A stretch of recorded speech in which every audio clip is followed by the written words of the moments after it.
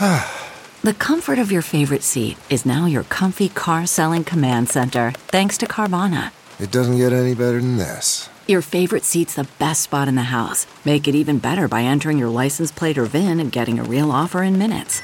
There really is no place like home. And speaking of home, Carvana will pick up your car from yours after you finalize your offer. Visit Carvana.com or download the app and sell your car from your comfy place.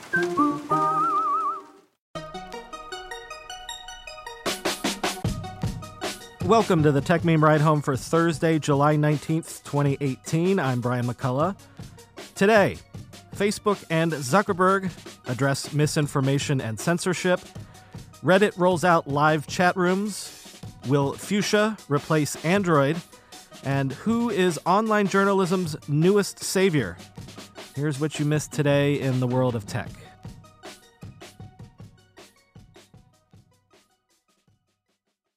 So you might have heard various stories in recent months about how in places like Sri Lanka, Myanmar, India, and other countries, critics have accused Facebook and WhatsApp and other Facebook platforms of being the breeding ground for misleading, downright false, and inflammatory posts that have been put online intending to stir people up to the point of violence.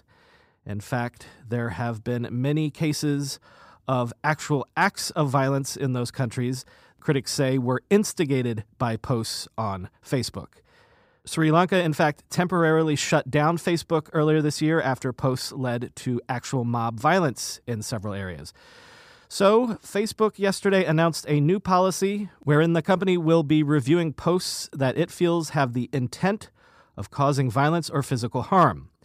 The posts will be reviewed in partnership with local organizations that Facebook identifies as being in the best position to monitor threats on the ground.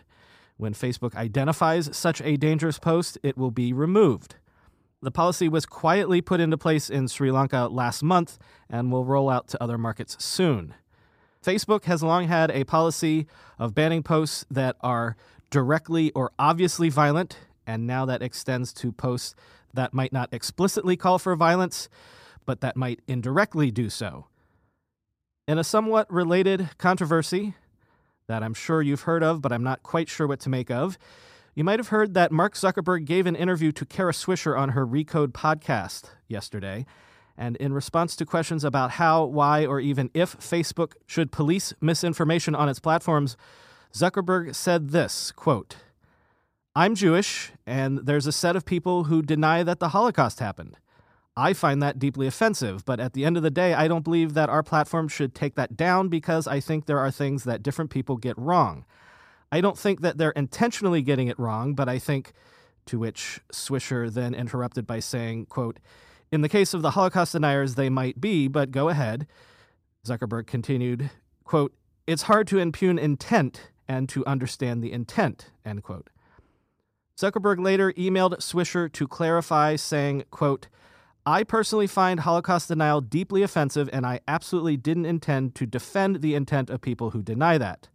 Our goal with fake news is not to prevent anyone from saying something untrue, but to stop fake news and misinformation spreading across our services. If something is spreading and is rated false by fact-checkers, it would lose the vast majority of its distribution in the news feed.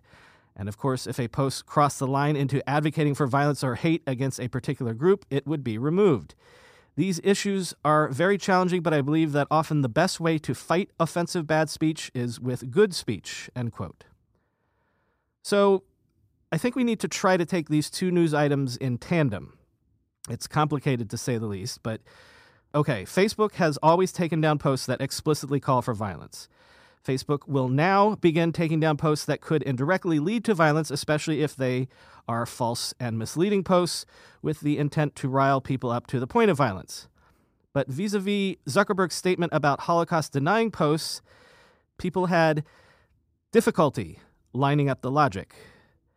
For example, Zeynep Tufekci tweeted, quote, "Harder to find a group of people more intentional about denying an atrocity in order to pave the way for more violence than Holocaust deniers. I mean, happened in Europe within living memory with more documentation than almost any other mass killing," end quote. Mitch Kapoor tweeted, quote, "What Mark Zuckerberg needs to understand, The intent of Holocaust deniers is not the sole proper standard of judgment. We can debate limits to free expression, but it's the impact that matters greatly, not the intent, end quote. Here's Kevin Roose trying to square the circles, possibly with the news of the new misinformation policy I mentioned at the top.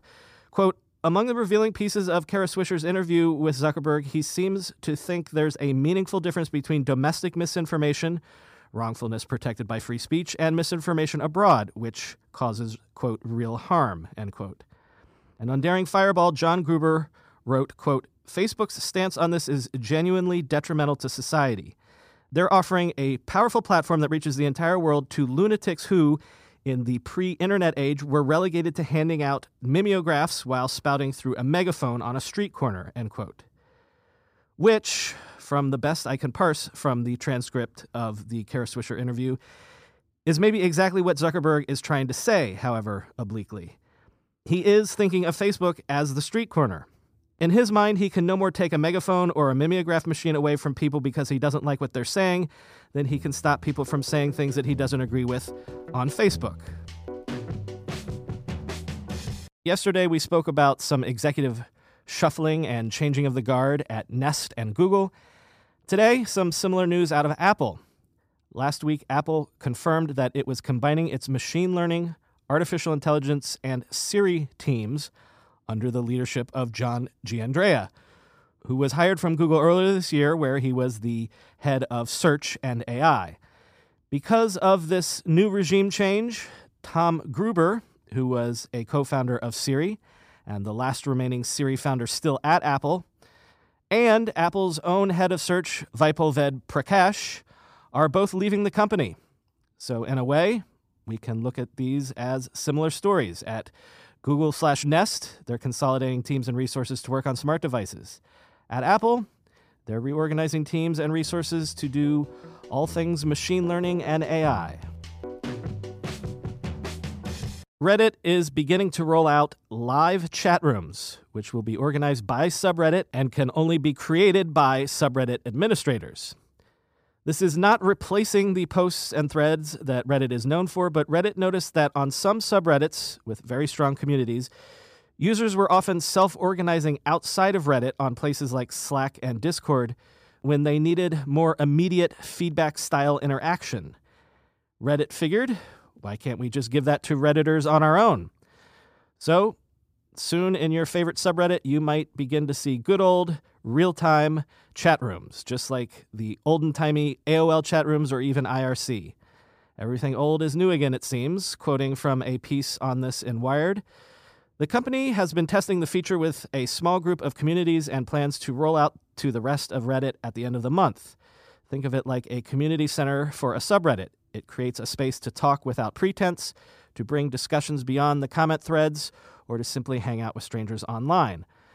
The company imagines chat becoming an integral part of the Reddit experience. The question is whether it can stick, and whether a throwback to a simpler time on the web can withstand the internet in 2018, end quote. And that would be the pressing question, right? Reddit's product team tells Wired that so far they haven't seen any increase in trolling, harassment, or abuse in chat. But the beauty of chat is the short memory of the medium. Even if a flame war erupts one evening, it can be scrolled into oblivion overnight. Of course, by its nature, that could also lead to hit-and-run trolling, guerrilla trolling, if you will. But Reddit is building tools to combat that, and Jason Lee, the Redditor in charge of this new chat rollout, tells Wired, quote, for a troll or someone trying to ruin the experience, there's just not that much incentive. Their message goes away so quickly. When you go through airport security, there's one line where the TSA agent checks your ID and another line where a machine scans your bag. The same thing happens in enterprise security, but instead of passengers and luggage, it's end users and their devices. These days, most companies are pretty good at the first part of the equation where they check user identity, but user devices can roll right through authentication without getting inspected at all. In fact, 47% of companies allow unmanaged, untrusted devices to access their data. That means an employee can log in from a laptop that has its firewall turned off and hasn't been updated in 6 months, or worse, that laptop might belong to a bad actor using employee credentials. Collide, finally solves the device trust problem. Collide ensures that no device can log into your Okta-protected apps unless it passes your security checks. Plus, you can use Collide on devices without MDM, like your Linux fleet, contractor devices, and every BYOD phone and laptop in your company. Visit collide.com/ride to watch a demo and see how it all works. That's KOLIDE.com/ride, collide.com/ride. How do you make a password that's strong enough so no one will guess it, and it's impossible for you to forget, and do it for 100 different sites, and make it so everyone in your company can do the same without ever needing to reset them? Sounds impossible unless you have 1Password. More than any other product I've ever told you about, I can vouch 1,000% for 1Password. I can't live without it. 1Password makes strong security easy for your people and gives you the visibility you need to take action when you need to. Any device, anytime, 1Password lets you securely switch between iPhone, Android, Mac, and PC with convenient features like autofill for quick sign-ins. All you have to remember is the one strong account password that protects everything else. Your logins, your credit cards, secure notes, or the Office Wi-Fi password. 1Password's award-winning password manager is trusted by millions of users and over 100,000 businesses from IBM to Slack. It beat out 40 other options to become Wirecutter's top pick for password managers. Right now, my listeners get a free 2-week trial at onepassword.com/ride for your growing business. That's 2 free weeks at onepassword.com/ride. Don't let security slow your business down. Go to onepassword.com/ride. I thought I'd give you guys a couple quick analyses of the Google fine news from yesterday. Ben Thompson in Stratechery comes down narrowly on the side of the European Commission, but says, quote, "Still, it is an unsatisfying remedy. Google built Android for the express purpose of monetizing search, and to be denied that by regulatory edict feels off. Google, though, bears a lot of the blame for going too far with its contracts.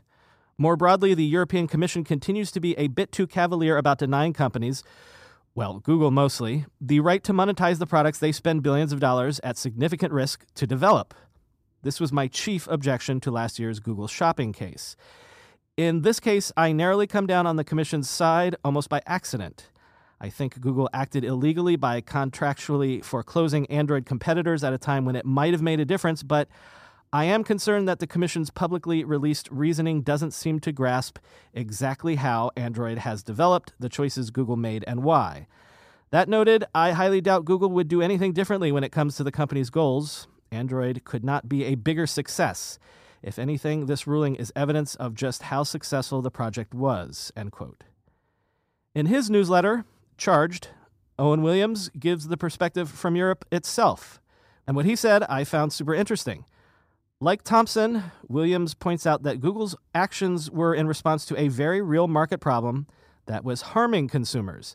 The complete and total fragmentation of the Android ecosystem, where a quote-unquote Android phone from one manufacturer could be so different from one made by a different manufacturer as to be unrecognizable.